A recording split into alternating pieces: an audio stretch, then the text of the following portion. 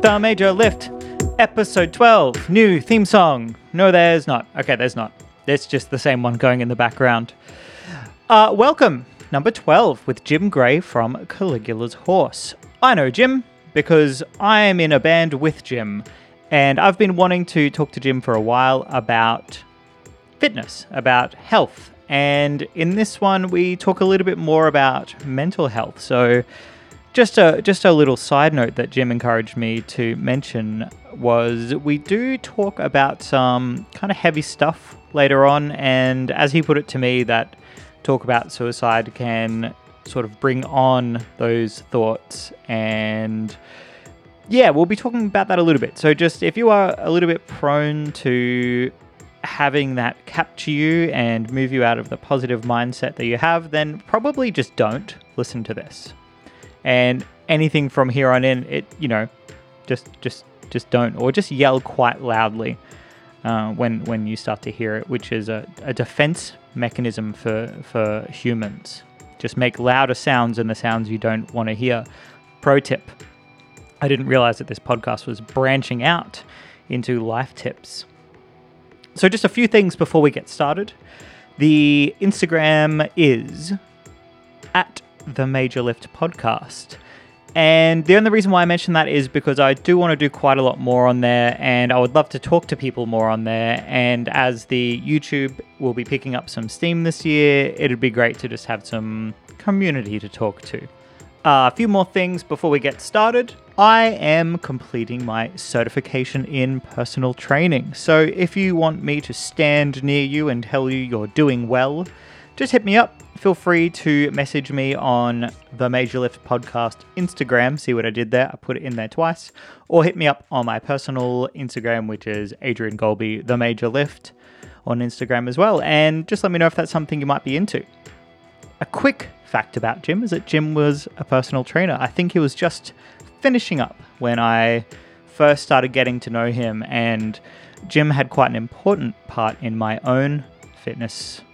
Do I have to use journey? It's so used, isn't it? Hashtag journey. In my hashtag journey. Is it a compound word? It is. A couple of years ago, a little bit longer than that. See, I'm changing my mind on air. I'm not even going to cut. Third podcast in a row, except for this is the third take. So Jim and I would go down to the park, and he would show me some of the things that he learned through his TRX skills, and we do them on gymnastic rings. And more than anything, it was just extremely lovely to have someone around that could suggest different ideas and could encourage you and correct you. So even though he wasn't my registered personal trainer at the time, there's still a lot of valuable information that I still consider when I'm doing things. Now, whether or not he was wrong, Jim, talking to just you now and everyone else just yell loudly like the shouting we discussed. All right. Enjoy this one. You'll be probably seeing a lot more of Jim while I'm away on tour. More on that at the end of the podcast. And until then, enjoy listening to my friend Jim Gray of Caligula's Horse. Hello. This is let me start again. Hello. This is Jim Gray. From Caligula's Horse. It's a progressive metal band. Don't worry about it. Yeah, look it up if you want. If it's fine. Links in the description. Yeah. Yeah. So I'm doing this in your house because it would be kind of weird if I did this over Skype. Yeah, plus the air conditioning. I have air conditioning in my house. Mine's better. Yep. Yeah. And it's interfering with the recording process. Nah, that's all right. So we had our air conditioning cleaned, by the way. There was mold in it, and it made us all quite sick. That's not something you should be saying on the mic, is it? Yep. Pretty low standards for this show. Have you had your mold like checked? Fitness. Fitness. I mean, not the mold in my air conditioning. Yeah. Just in my undercarriage. Yeah. And it's there to stay. Okay, good.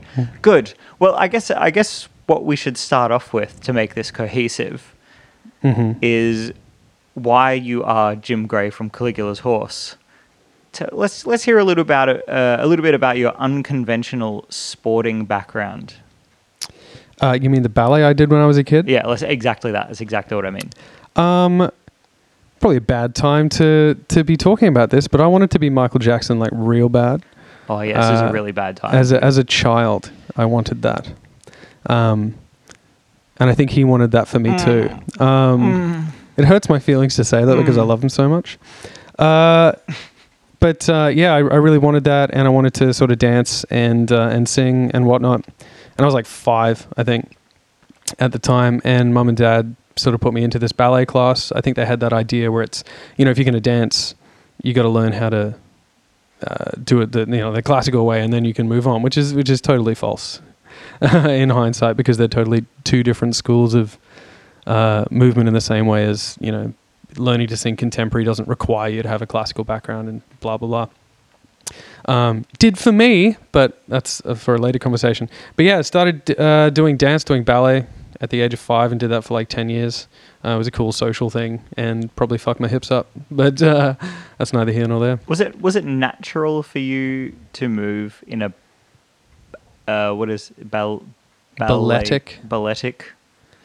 I'm not sure it's natural at all, but like, especially when you're a kid, but it like the discipline of it was the hardest part, because it's like, it's not like going into a kids free movement or hip hop dance class where it's just like, yeah, let's just go, there's music playing, just express yourself, little boy. And that's what my daughter does. Like, we put music on around the house and she just like smashes it, does this weird expressionist, weird, bizarre dances, and she loves it.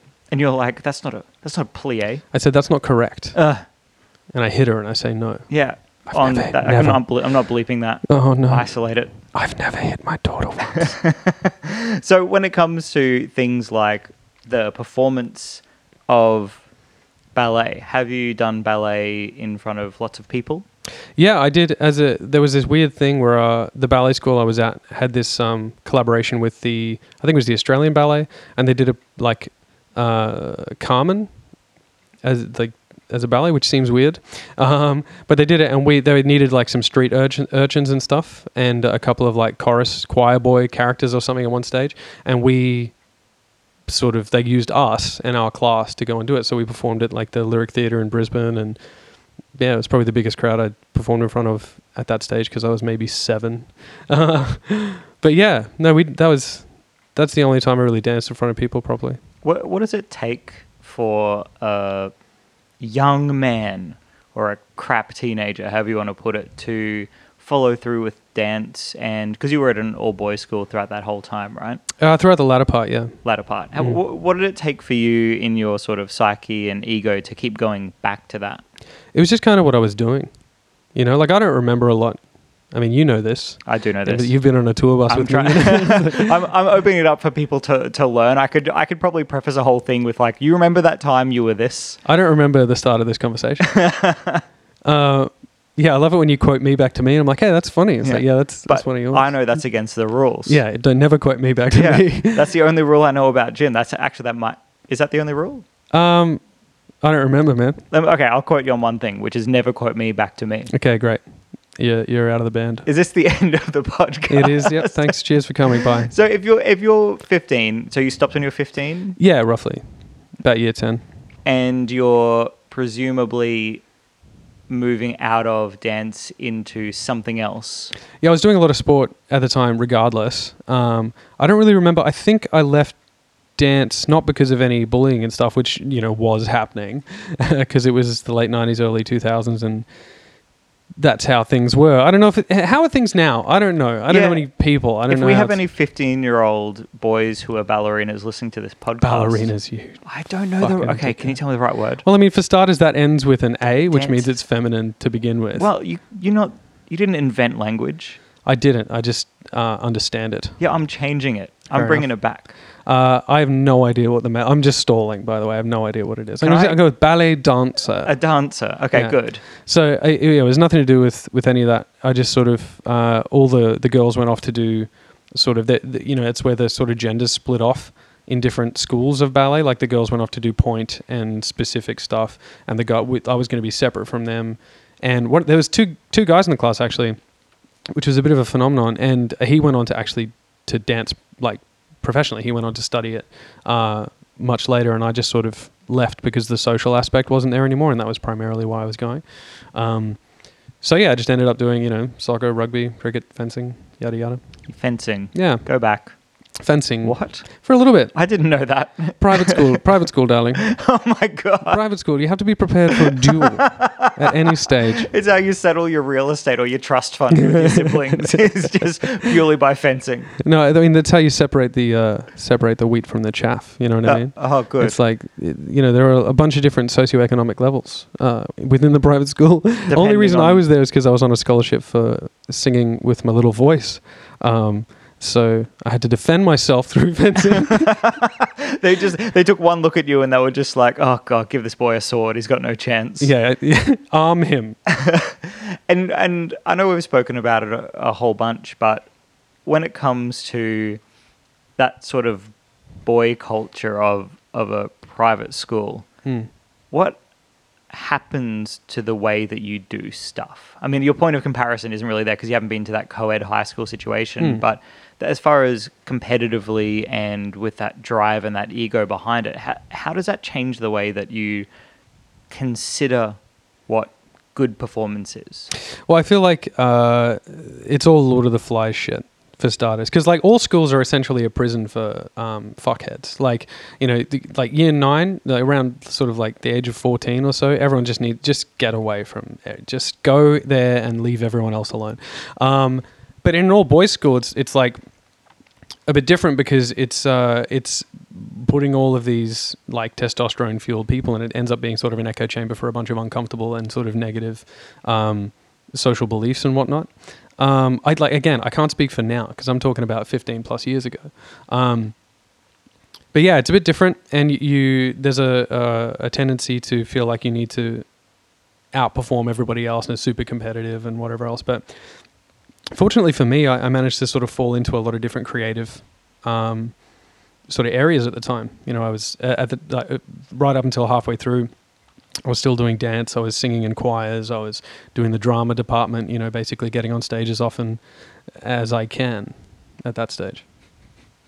Everyone look at me. I'm good at this thing. I wish to be the center of attention. Please, thank you. Please and thank you. So I just got gifted by my lovely person a copy of Quiet, the Susan Cain book about introverts. Mm-hmm. And pretty much the first page is saying that school is not for introverted people. It's geared totally towards people that can excel in a group of people. But the fallout is, of course, to achieve, you need to come, so to speak, out of your shell. I'm doing finger quotes. Mm-hmm. I can't convey that elsewhere. You're holding a mic, so you're really just opening finger quotes. Okay, yeah, true. You can't close I'll it. put one over the other side. There we go. Better.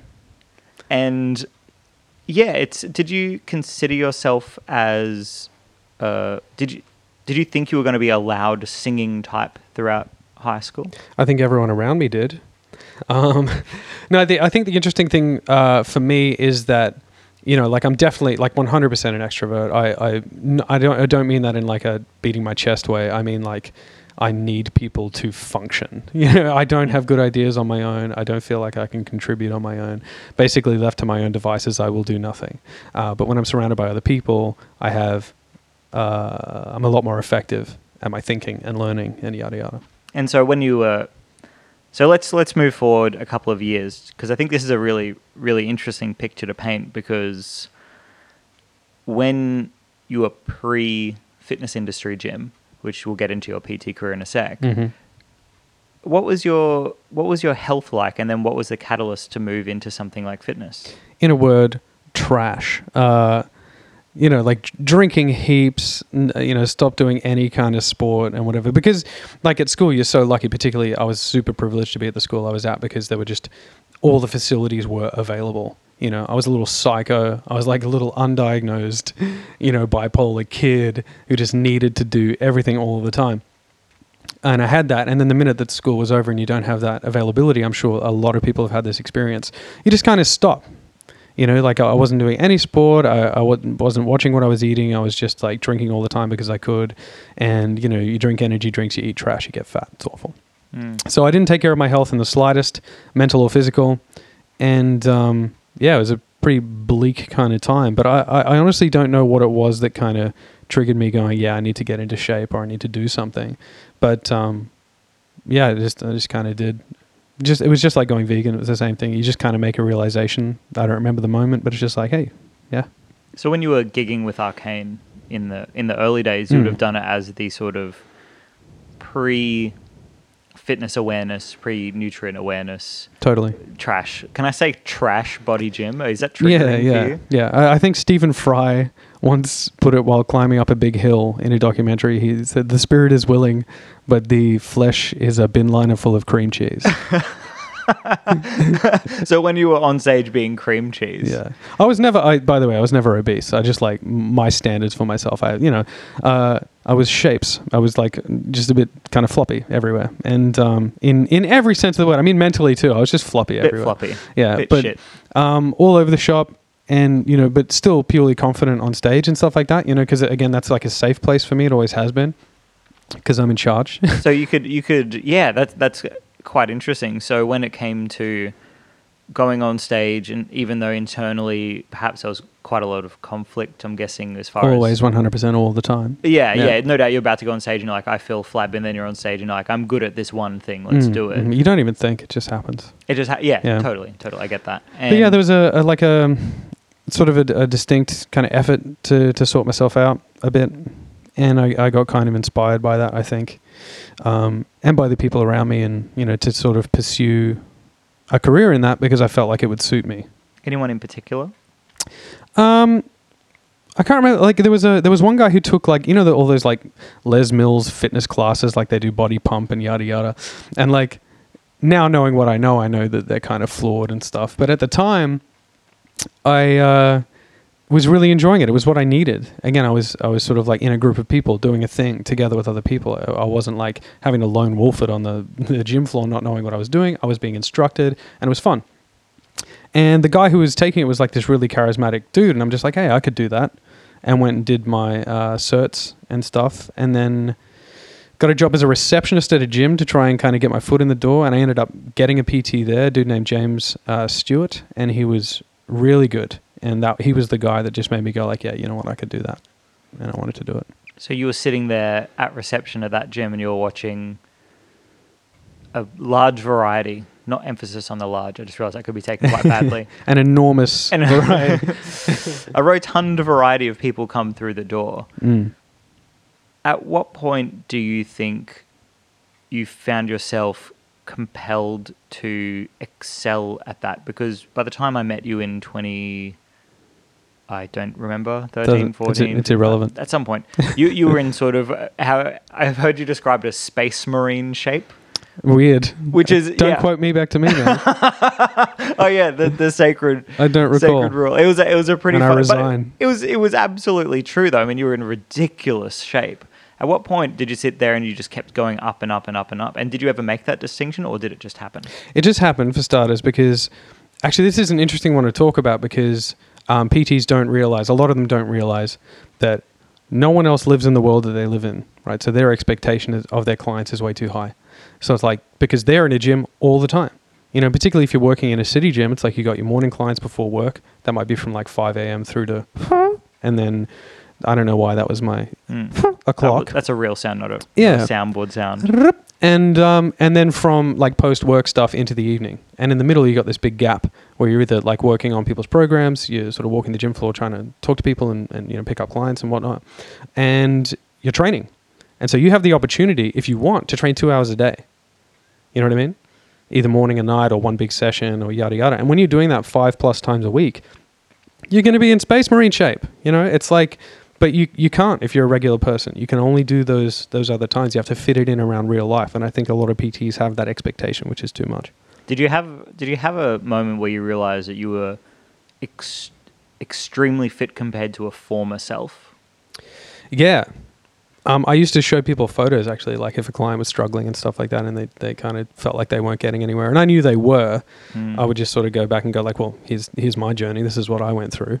And this is how it's helped my health and my physical and my mental health. Just in my head, you have this stapled to your abs, and like you lift your shirt up. I'm like, guys, I want to show you something. You lift your shirt up, and it's just like, this is me. Look at this back to back. This is trash. Yeah, but because I used to train with them as well. Sometimes, get in and show them, and so they knew that I was performing well as well. Because that was always my focus as a PT too, was performance over like appearance. It was never about aesthetic, unless somebody wanted that, in which case you could totally apply all of that. And actually, that's something to talk about too at some stage, is the variety of things in your tool belt for a trainer is really important. Well, especially considering now that you're outside of that world, which is, the other memory I have going back of you is heading over to your old house in Stafford. It was Stafford, right? Yeah. And just like that sort of that spark was no longer in your eyes after that whole situation came crashing down. Yeah. Too much stimulus. And that, when you subtract that away and you're left holding the possible things that you could do with your fitness, the one that suits your lifestyle, the one that suits the touring, the one that suits your voice, what did that sort of... Where did that leave you as far as the way that you train now? Well, it took a long time because, after sort of like, long story short, my business crashed really hard. The gym that I was working at, which will go nameless, but they were a big gym, and I think everyone in Australia knows who I'm talking about, wouldn't let me out of the contract despite the fact that I was suicidal and everything, and things spiraled way out of control, and I basically had to run away. And that, I don't think I've ever recovered from that, to be honest. I think I'm still kind of, this is 6 years on, I'm still kind of in the wake of that. But it took a long time to get back on the fitness horse because I was so jaded about the idea of it. The entire industry was poison in my mind. And so I had to develop kind of my own approach to it, and it ended up being part of my ongoing treatment plan for mental health more than physical health. And then, of course, you start setting physical goals when you start getting more on top of things. But it became definitely a huge part of that because I feel like, people talk a lot about self-care, right? And in part of their mental health treatment plan. And it's like, I know what Tumblr wants me to think a self-care thing is, or the rest of the internet wants me to think self-care is, which is just like, pamper yourself or take a day off when you need it, or just like go look at the beach and fucking shut up. Like, because that's all short-term stopgap stuff, but like self-care is long-term in the same way as fitness is long-term. Like, like discipline isn't getting fit. Discipline is staying fit. You know what I mean? It's like, it's not anyone that puts their mind to it and has I want to lose this weight can go do that. I believe everyone has the capability to do that. But then once you've hit that goal, the real discipline is staying fit. And that goes for self-care as well. That it's like, we're not going to do these day-to-day stopgap solutions. I need to find long-term so that I don't have to have those stopgap solutions anymore. And I think for me, the steps that I took was like training and maintaining that training, with going and getting help and getting medicated, kind of like mitigating those highs and lows and kind of bringing me to a point where I can function and do work and, progress with my life and stuff like that, as well as like quitting drinking and all of these other things that I've taken. They're all long-term staying fit things, mentally and physically. Yeah, the bar for fitness is as low as you want to make it, whether that means that you don't drink anymore or you restrict just any food that doesn't make you feel good after 15 minutes. Yeah. Well, I don't know about that because it's like there's certain things, just like days. I mean, I'm feeling pretty down today, for example. Like the thing that I had to accept after being medicated, one of the realizations I had, because it was a revelatory experience in a bunch of different ways, in a bunch of different directions. Because the first being that, I'm less anxious. I can talk to people a lot more easily. I feel like there's momentum in my life and that's awesome. But on the other hand, I had to realize that I'm never going to be rid of this thing. Like I still have my ups and downs more than I'm going to say normal, or what's the word they keep using now? Neurotypical person would. That's quite nice. Kind of. Whatever the fuck that means. Yeah. Whatever, more than like a regular person would with these ups and downs, right? So I'm never going to be rid of it, but I can mitigate it and I can kind of treat it. And that was a realization that I had. So you sort of have red flags that are in place now that are saying, do you have ones for you haven't trained in a while, and also do you have ones for you're training too much and you need to back off? I don't really have like a training too much one, because again, like it's about schedule. Like I know for a fact I'm never going to be PT fit again because I'm not living and working in a gym essentially. But acknowledging that you have those, yeah, that's the point of the sentence I started before. Woo! Acknowledging that you like can allow yourself those weekdays, WEAK, those sort of weaker days where it's like you're not going to get much done today. Like if you do one thing today, that's a victory because you accept that you've had these down days. It's the same thing for like eating shitty food or whatever. It's just like if you allow yourself to do that, don't kill yourself about it. It's just part of life. You know, and if you're not like me and you feel comfortable with having a drink or whatever and you have a drink with your mates, that's totally fine as well. It's just finding that balance, because like the health and fitness industry often forgets about the health part, and health also includes social health, mental health, having a life, getting to live your life, that sort of thing. So you said, I remember we've spoken about drinking the Kool-Aid. Oh, the Kool-Aid, man. It's so real. So fun, because I think some people, based on the interactions I've had because of this podcast, have been people asking me for, is that a burp? No, it was a hard swallow. Okay. And you wanted to avoid the sound of it. Yeah. That's so nice. I do these on stage as well. Everyone's like if I need to burp, I get like halfway through a phrase and then sort of put my head over here to the side of the microphone and just let one go and then straight back in. I caught one of those, by the way. Once you know, you can see I it. feel angry though. Why? Because I feel like people are missing out on a bit of cheated from an extra sound from you. They paid good money to hear that burp, and you just took it away. I don't know if they're after variety. Okay, that's true. So when it comes to Kool-Aid, what were some of the things that were easy for you to accept being taught and hard to let go? Not sure what you mean. So when you were working at the gym and people were giving you facts about exercise. Oh, you mean like what Kool-Aid was delicious and easy to go down? Tell me about your lovely Kool-Aid. Money, primarily. Less to do with actual training and training methods, because the basic stuff is super simple, right? Anyone can kind of learn it in a short period of time and then apply it. The hardest thing to learn is then how to apply it to other people and their needs, and then that's why that diversity of your skill set is really important, because then you can apply more different things, find a niche for yourself as well as the basic stuff. But the money thing was the biggest Kool-Aid thing, convincing you that your business had to have perpetual growth, which is by its very nature literally impossible. That your business has to make a certain amount of money, that you have to keep pushing and yada yada, and all of that. You really buy into that. And part of when everything crashed for me is just you fall into a depressive episode, and particularly stark one, and all of a sudden everything was meaningless. You know what I mean?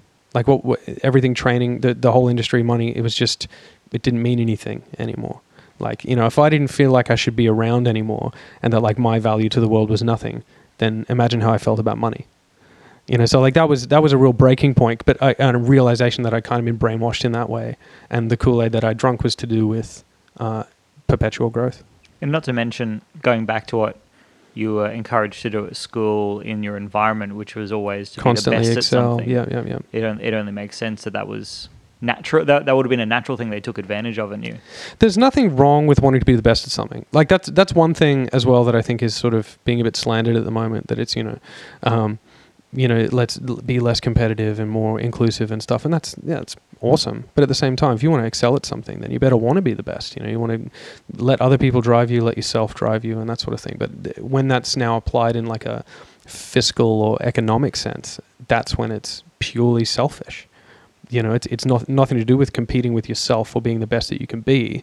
It's about accepting a system that doesn't care if you succeed or not, and that's what happened to me. Did you have any moments of pure bro science that you can sort of recall from that career, where someone told you something that you just had to sit there and go, I don't ever want anyone to know this is fact?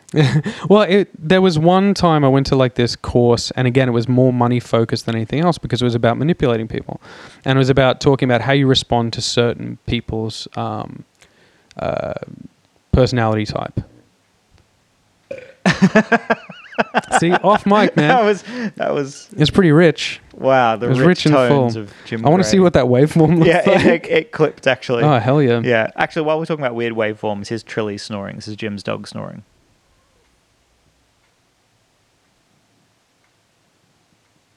Do it, puppy snores. Yeah, so cute. So bro what science. an idiot. Yeah, and so he broke down people into colors, essentially. And like one gross oversimplification might work in a broad sense, but yeah. And he was saying like, what kind of exercises would you give somebody who came in and you wanted to prove that they should train with you in a short period of time? What kind of exercise would you give somebody who is, say, a red personality, who might be your, big, practically psychopathic, big CEO kind of type, right? Because you want them to go in their real ego and they're ego driven. And his answer was like, I'd give them a big heavy deadlift. You know what I mean? Make them feel real strong and powerful. And it's just like, cool. If they've never done that before, that's an injury, is what that is. I'd give them an injury. Yeah, CEOs that'll love prove injuries. it. Yeah, they love being incapacitated and unable to work. And I literally, because I, again, undiagnosed, untreated, unmedicated, stood up in the middle of the thing, yelled, "Fuck this," and walked out. How did that go down? They ignored it because, again, they were about money and I wasn't about to go make it from their perspective. But yeah, I hated that. The Kool-Aid another piece of Kool-Aid that I actually did drink was like the opposite of that. It was more to do with like, I don't know, like a system of training that was kind of new and exciting and it had a different name and stuff. And really most systems are just like rename the thing and sell it and make money. But, it wasn't until after the fact that I realized that it kind of didn't have a basis in science, really. It was just kind of like another thing that people were throwing. And I was acting like it was the be-all and end-all. Because I enjoyed doing it for myself. And then I was applying it to kind of everyone, despite the fact that they may not want the result that is giving. You know what I mean? So that was another uncomfortable one. What sort of exercise style was that? A lot of full body stuff. Some that I still do, because again, it's fun and I like it. But, it's not applicable to everybody. It's not systematically able to... you can't pretty much go from 0 to 100 on that sort of thing. Well, that, and also if somebody comes in and they want to get big and bodybuild, then it's not for them, but I was still applying it because I drank the Kool-Aid on it. I believed it was like the only way to train. And one thing that I think a lot of PTs and a lot of people in the industry are guilty of, or end up guilty of, is speaking out of turn. And I mean that as like writing an article about something that you don't know about. Like you haven't necessarily studied nutrition, but you're writing a nutritional article. Like, what are you doing? And I did one for my clients. Like I wrote something. I had no idea what I was talking about in hindsight. Yep. But again, I was so deep in the juju that it's like, is that appropriate? Can we say that? I don't know, man. Oh, I just thought the same thing. Yeah. By the way, the word gypsy is inherently racist also. It is? Yeah, like I think it comes from like Egyptian or something like that. So if someone feels gypped, it's like... That, I see Jippo as well. Really awful. We're now just throwing slurs at each other. Someone's just been like, nope, stop. Yeah, all right. And just censor all of those. And that's a shame because all the good stuff starts happening now. Shame. So Kool-Aid... What were we talking about? You've lost it, right? I've lost it. You're too busy thinking about juju. Yeah. Did that help it? Yeah, it did actually. Never quote me. Yeah, so like I was actually putting this stuff out there of stuff that I hadn't studied and that I wasn't qualified to talk about, but I felt, in my experience, and I'm able to actually talk about it. When it's like, and that's why people don't trust when people who are qualified talk about this stuff or go against what they've heard. And I was part of a really, really big problem, that is now actually way worse than it was even at the time. The anti-vax movement is like an example of exactly that. And I was participating in something that was very similar. So as far as you being, I guess we can say out. Out, yes. Now, it's kind of cool because I'm finishing my Cert 4 and I think I'm starting to see... I'm sort of lucky enough to have the people that are teaching the problems of that attitude. Granted, we haven't got to the part about money making yet, which is I'm a little bit concerned about that, of course, because it's hard to take money from people for just trying to make them feel better. Although it is just... That could just be you, though. Yeah, I think it may just be that. In which case, donate. I don't have anything to donate to. Being nice professionally. Yeah, just start a Patreon. Wouldn't that be nice to just be rich enough to be nice? There is a gym in... I'm going to get it wrong, but it is in America where this guy has this very, very unusual process to let people become a member because it's a totally free gym. And if you're interested in joining it, you have to have all these interviews and you have to prove that you're going to use the facilities because it's all free. It's the guy who invented that the Slingshot for bench press. Blanking on his name, but yeah, he runs a free gym. Anyway, Jim. Yes. So leading up to, let's talk about some practicalities of what this means as far as you being a musician as well. Mm-hmm. So when you were training and when you were feeling your fittest, on stage, presumably you also felt your fittest. Yeah, took my shirt off a lot. Yeah. Yeah, I mean, you've done that recently as well. Yeah. Is that different now? Well, that was more of a breaking the ice for me because I'm still not super happy with my body. I'm in pretty good shape. Worked on it for a while, but like, I'm always going to have hang-ups about my appearance now, I think. And that was just a big kind of statement of like, yeah, I can be bold, I can be brave, I can do it. And I did it, I think, twice on the tour out of necessity because it was super hot. There was one worth mentioning was in Madrid. So we were playing this. It ended up getting quite chilly that night, but we were playing this disgusting. I can't really say disgusting, but it was a very sticky venue. Yeah, I love those though. Oh, just so sticky. It like was shoes sticky. on the dance floor, so sticky. People smoking inside, you know. Yeah. Oh, yeah. Filth. You lost your voice that night, actually. Too. Oh, yeah. I lost my voice that day. I didn't speak all day. Yeah. Well, I tried. It's really hard for me not to talk, guys. I want to make it clear. Like, I know that it makes me like a burden on everyone around me, but I need people. I need to talk about stuff. Even just that the texting and whispering too, trying to text, but also you can't help yourself but dig into the whispering. I remember Ben Rector from Circles, who was on tour with us. Lovely man. I want to cuddle him all the time. Fun nose. He had a couple of days like that as well, where it's smart sometimes as a vocalist to go nonverbal for a whole day and just relax and you know, when you need to give your voice a break, which I can't do. And he was able to just not talk. You know, he would write something in a text and sort of show you sometimes, but he was able to not talk, and it was crippling for me. He's a Zen creature. It removed my entire self from me. I was unable to do it at all. So the thing that this is a ridiculous anecdote, but I hope someone gets a chuckle out of this. I reckon deep down, the reason why you had to take your shirt off that night was because your shoelaces were white and your jeans were black. And because you brought the wrong shoes to the show, so you were wearing sort of blue sand shoes. Oh, yeah. And you were just like, oh, shit, I got the wrong shoes. And so it was just a big distraction, elaborate distraction. Yeah, that's definitely why, Adrian. Yeah, that's 100%. I figured me out. I left that show thinking, like, those shoes did look fucking dumb. Yeah. I hope that other people are looking at everything that I do under such a lens. Such a magnifying You know when lens. you're like 78 minutes into a 90-minute set and you're like, what else is there to look at now? I'm just like crossing my feet over one another and kind of look at my shoes. Turning around, you got never the fold approaching back the front. there. But maybe internally. Yeah, but if I put my foot up on the wedge, that's just like presenting. That's highlighting like, it. I'm not that confident, man. Yeah. Well, I mean, granted, we did have those poorly translated reviews that probably missed out, probably poorly translated, like Jim Gray shit shoes. Like he took his shirt off, or else I would have been quite upset. Yeah. It So sounds much better in Spanish, though. yeah, more eloquent. So when it comes to these shows and these performances, let's talk about the way you actually move, because I think this is something worth addressing when it comes to when singers are listening to this, being like, cool, I'm going to train for my cardiovascular response or something like that. I want to be able to breathe lots. Sure, you breathe lots on stage, but where did you learn, and how would you describe your particular way of moving on stage? A lot of it is kind of a long-term kind of developed thing, because I've been performing in bands since I was 16 years old, which is exactly half my life now, actually. And a lot of it, like early on, you just kind of appropriate what the bands that you like are doing. And like in the early 2000s when I started, that was all new metal stuff. You know, I was big into Rage Against the Machine. I was like really copying what they were doing and just applying it to what I did. And then over the years, you kind of, especially when you start feeling more natural on stage, after you get over that kind of green area of your career where you're still nervous before you go on stage, or you're feeling awkward on stage, or yada yada, you don't have to pretend anymore. And so you start being more natural in your physicality.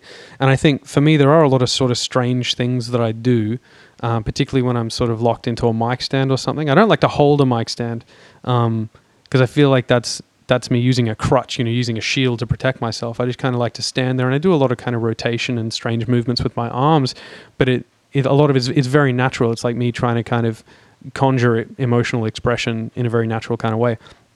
But I do a lot of hoppy hops, do a lot of little jumps, because again, I grew up with people who did that on stage, and I really like doing that because I feel like that's part of a performance. I think, it was a very deliberate choice for me to be a singer for a progressive metal band that it wasn't just kind of like, look what we can do and kind of standing up and just doing our thing. I wanted to be really interactive and have the crowd amped and have a good time and stuff like that. So I think prior to my joining of the band, just being someone who was a fan and watching, there was a really great...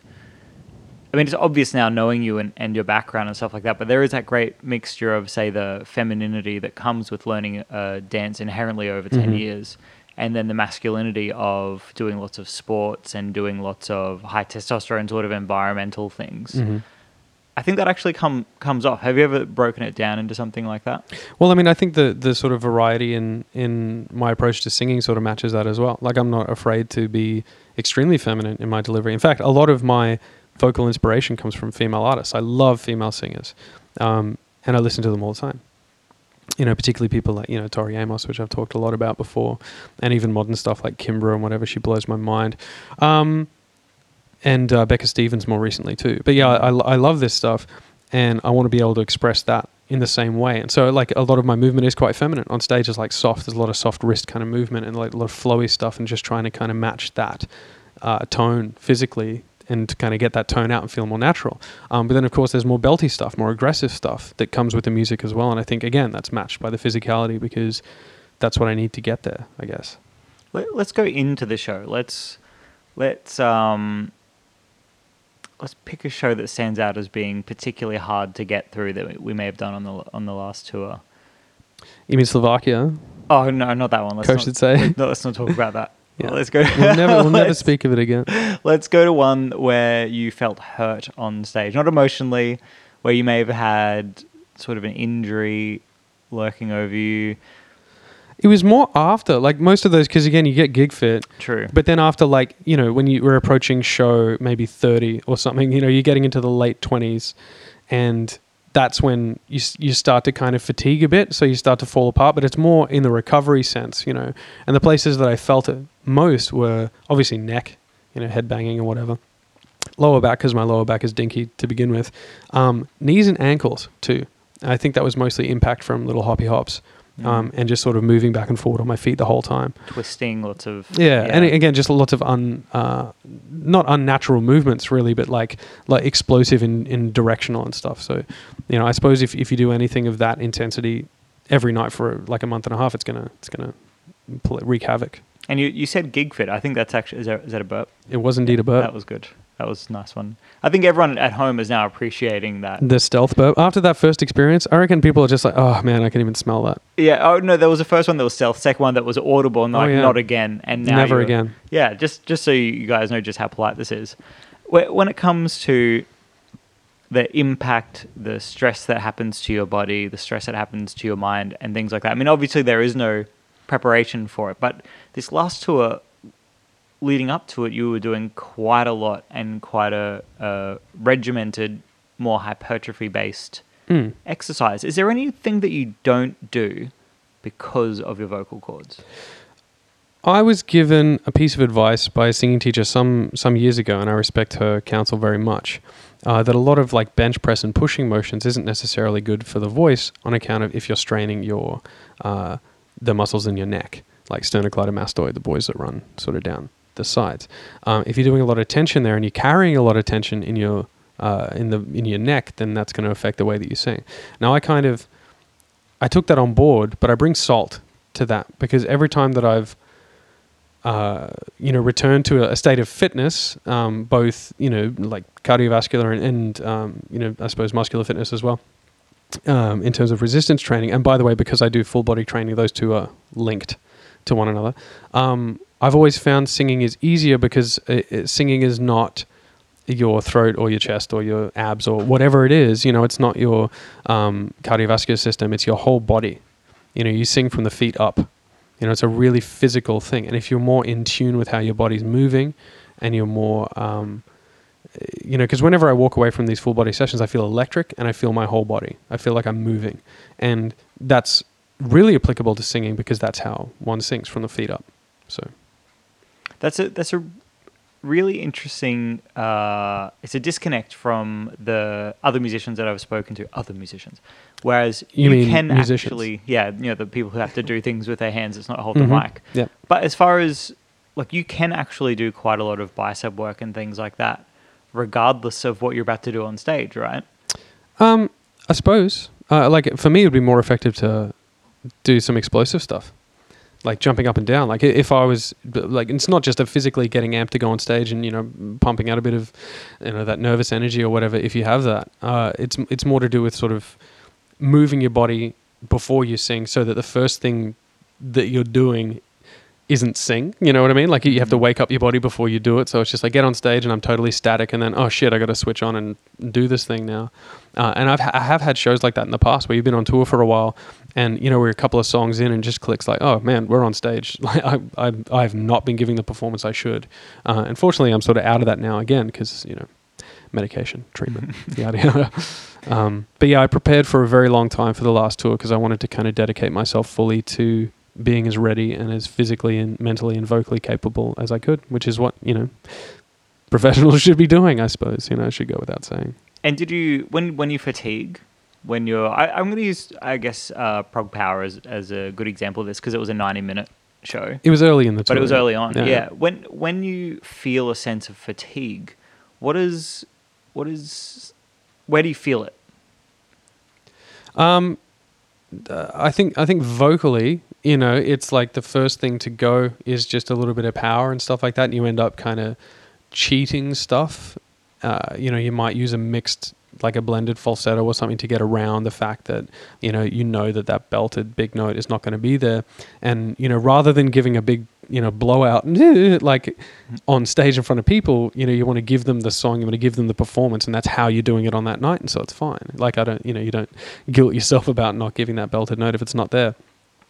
Physically speaking, though, it's purely cardiovascular, and that's another reason why I wanted to be super fit for the thing. If I jump around too much or I do that, I don't want to start a song by going like, I take it.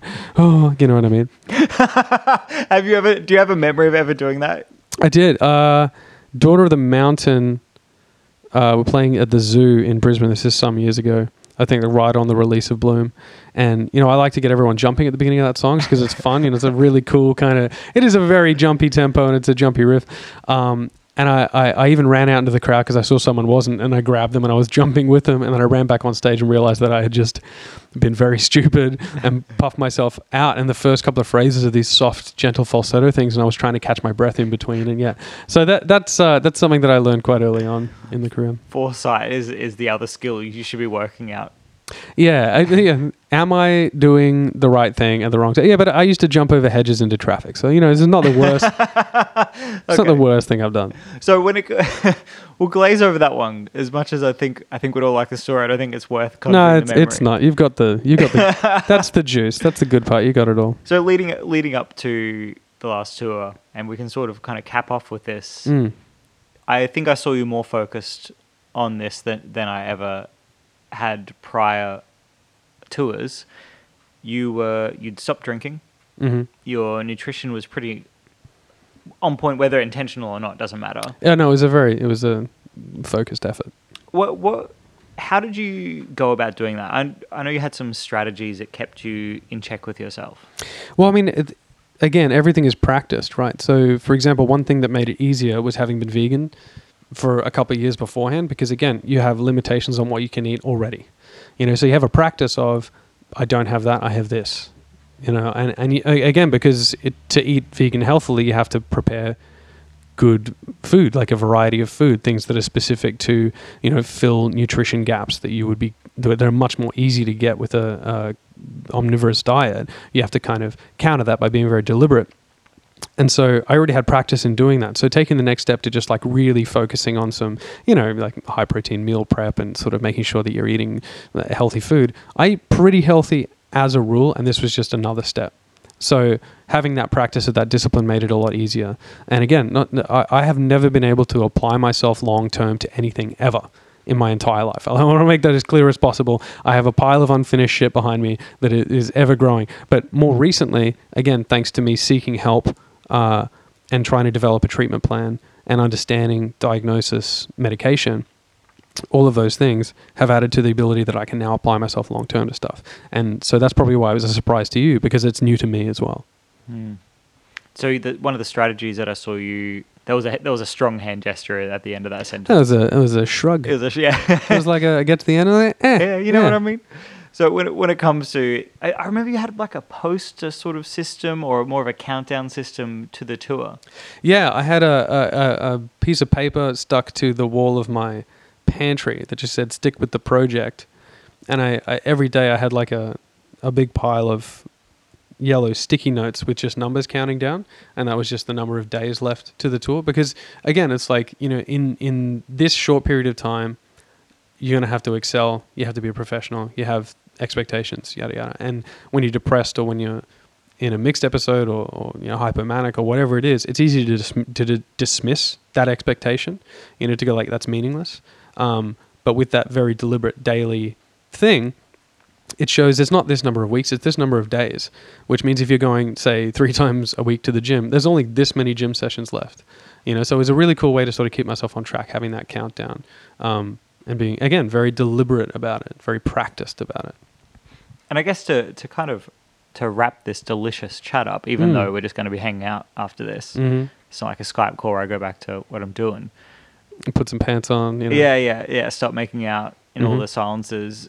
The strategies when it comes to, if you were to advise someone who does have a strong tendency towards sort of bipolar type behavior or have bipolar, the strategies that you would recommend to someone who's about to go on tour for the first time to help them just acknowledge it and to be able to navigate it, what sort of simple things would you recommend?